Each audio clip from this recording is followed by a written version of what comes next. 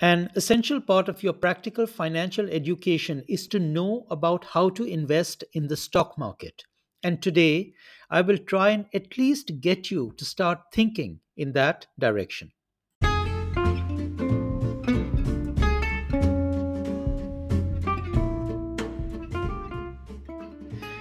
Hello, everyone. You've tuned into the Simple Finance Lessons podcast, the show that brings you a few minutes of interesting and simple everyday stories and lessons from the world of money and finance.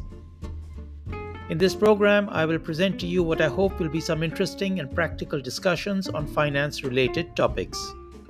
And I'm your host, Faisal Hasnain, and hopefully, you will find these short episodes both instructional and enjoyable.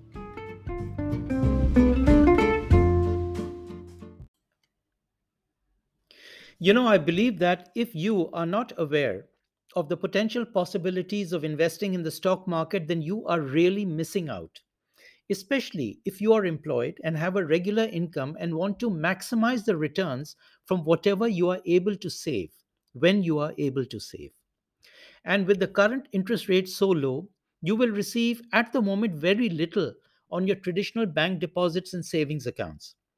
So you really do need to find alternatives where you can start placing some of your cash to try and enhance your returns. So, I believe that you must teach yourself at least the basics of how to invest in the stock market. At least for me, it's one of the alternative and attractive places to invest part of your savings. But unfortunately, the stock market has a very bad reputation, and that is because there are many people out there who are not aware of its advantages. The average person normally thinks that the stock market is a very technical area, that it's a dangerous place to invest, where one will end up losing all of one's cash, and they pretty much compare and equate the stock market to gambling in a casino. But let me tell you, that is not strictly true. Yes, it is true that, like any investment, there are many risks involved. And like other investments, if you invest blindly, then that is a recipe for disaster. But if you invest in the stock market in a controlled and disciplined manner, control and discipline, then you will get an opportunity where you can make returns that are potentially well above the returns that you will get from traditional investments, such as your savings accounts, bank deposits, and even corporate bonds. Look, I am not advising you to trade in the stock market, not at all. Trading is very risky. I am talking about learning how to invest in the stock market. Not trading, but investing. And what's the difference between trading and investing? Trading is short term. You're out to make a quick buck. It's risky and requires lots of training, maybe years of training, and a lot of guts. And not everyone is cut out to be a trader. I know that I'm not, and I never will be. Investing, on the other hand, is putting your money in for the long term after doing your research, and you are prepared for the long haul, and you will ride the ups and downs in the hope that eventually your investment is going to go up with time. Okay, and in this podcast, I'm going to refer to investing in the US stock market, but the same principles apply to investing in any stock market. Okay, you should start by educating yourself about what the stock market is. And you can do this by looking at various hundreds, maybe thousands of YouTube videos, and also by talking to your friends and colleagues that may be involved in stock market investing. You can also download stock market data apps from Yahoo Finance, Google Finance, and investing.com, etc., and follow the main stock market indexes such as the S&P 500 or the FTSE 100 in the case of the UK. Apple also has a very nice, basic, simple stock app that you can use on your iPhone or iPad to follow the markets. Okay, you can then open an online trading account with a reputable share trading broker that has good online trading facilities and who allows you to run the account without any minimum balance requirements. So you're able to maintain the account with amounts as low as $50 if you wish, or maybe even $0.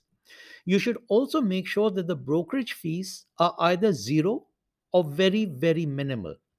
There are many brokers out there that do not charge you fees when you buy and sell shares. For a start, that may be better for you. The reason that they are not charging you fees is because their spreads are higher, and therefore, what you save in fees, you may end up paying in dealing with higher spreads. But I will explain that to you in a future episode.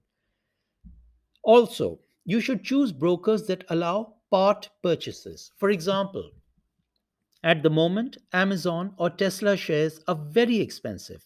An Amazon share is currently $3,500 and a Tesla share is $1,100. That's a lot of money for just one share. And so you should choose a broker that allows you to buy part of a share so that you can buy, say, $50 or $100 worth of, let's say, Amazon shares, in which case you will own 3% of an Amazon share and whose value will go up or down proportionately. Okay, you should also choose brokers that have a good trading app that you can follow on your tablet or smartphone so you can monitor your portfolio in real time and on the go. Examples of stockbrokers that you can check out are Robinhood, Interactive Brokers, Charles Schwab, eToro, TD, Ameritrade, and there are many, many others. But take your time and do your research before you open an account. And do talk to your friends and colleagues, as I said earlier. Actually, in my mind, there is no substitute for someone actually telling you the advantages and disadvantages from personal experience. Okay, now you've opened an account. And I think that for a start, you should not invest in individual shares. And if you do, then stick to the shares of very solid companies such as Apple, Microsoft, Google, Amazon, and other similar companies. Avoid shares that are volatile, such as Tesla, because having shares that are volatile can be quite a bumpy ride, which you should avoid if you're trying to learn about the stock market. Most brokers also offer virtual trading accounts where you can take paper positions, dummy positions. Now, this is excellent for following the markets. In fact, I would say that you should paper trade for at least 2 months before you take an actual live position. And if you want to research stocks that are attractive but volatile, such as Tesla, then include them in your dummy portfolio and track their ups and downs over there. Okay? All right, so now you've got a trading account set up with a broker. I think that you should start by researching ETFs and understand investing in ETFs. These are a safer investment than investing in individual stocks. So, what are ETFs? ETFs are essentially a collection of stocks that are bundled together and sold as a package. Think of it as a goodie bag or a ready made Christmas hamper that has a fixed collection of all those unhealthy but very tasty and yummy chocolates, sweets, and candy.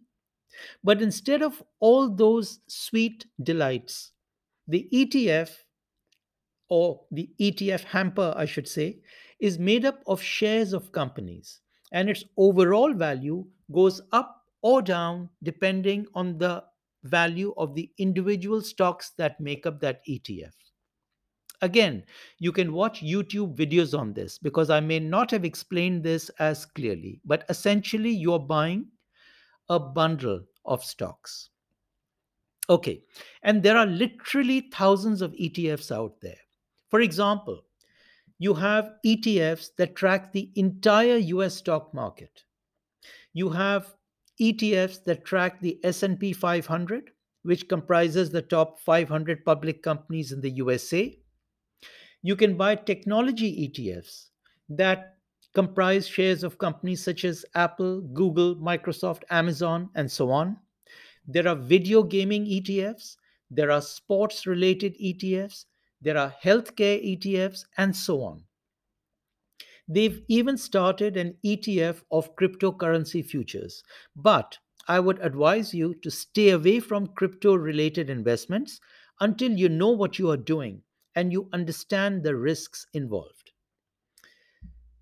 ETFs are also regulated by the financial authorities, and each ETF has its own very strict rules for investing. And the ETF fund managers manage those rules very, very strictly. Otherwise, that ETF can be shut down by the regulators. By investing in an ETF, you are therefore already diversified as you have invested in a bundle of stocks, sometimes hundreds or thousands of stocks. Now, I will talk in a little more detail about ETFs in another episode, but I think that is an excellent and relatively safer way to get you started in the stock market. In future, I will also talk separately about social trading, which is also called copy trading, which is also an interesting way to invest. And I personally find it very educational as well. That for the future. I will also talk about how you make money from the stock market, which is a combination of the increase in value of your stocks or ETFs plus the dividend income that you will receive on your shares or ETFs. All right, so the idea of this podcast was to get you motivated, to start learning about the stock market basics, and to at least start thinking about investing in the stock market in a structured and controlled manner. Structured and controlled manner. Okay?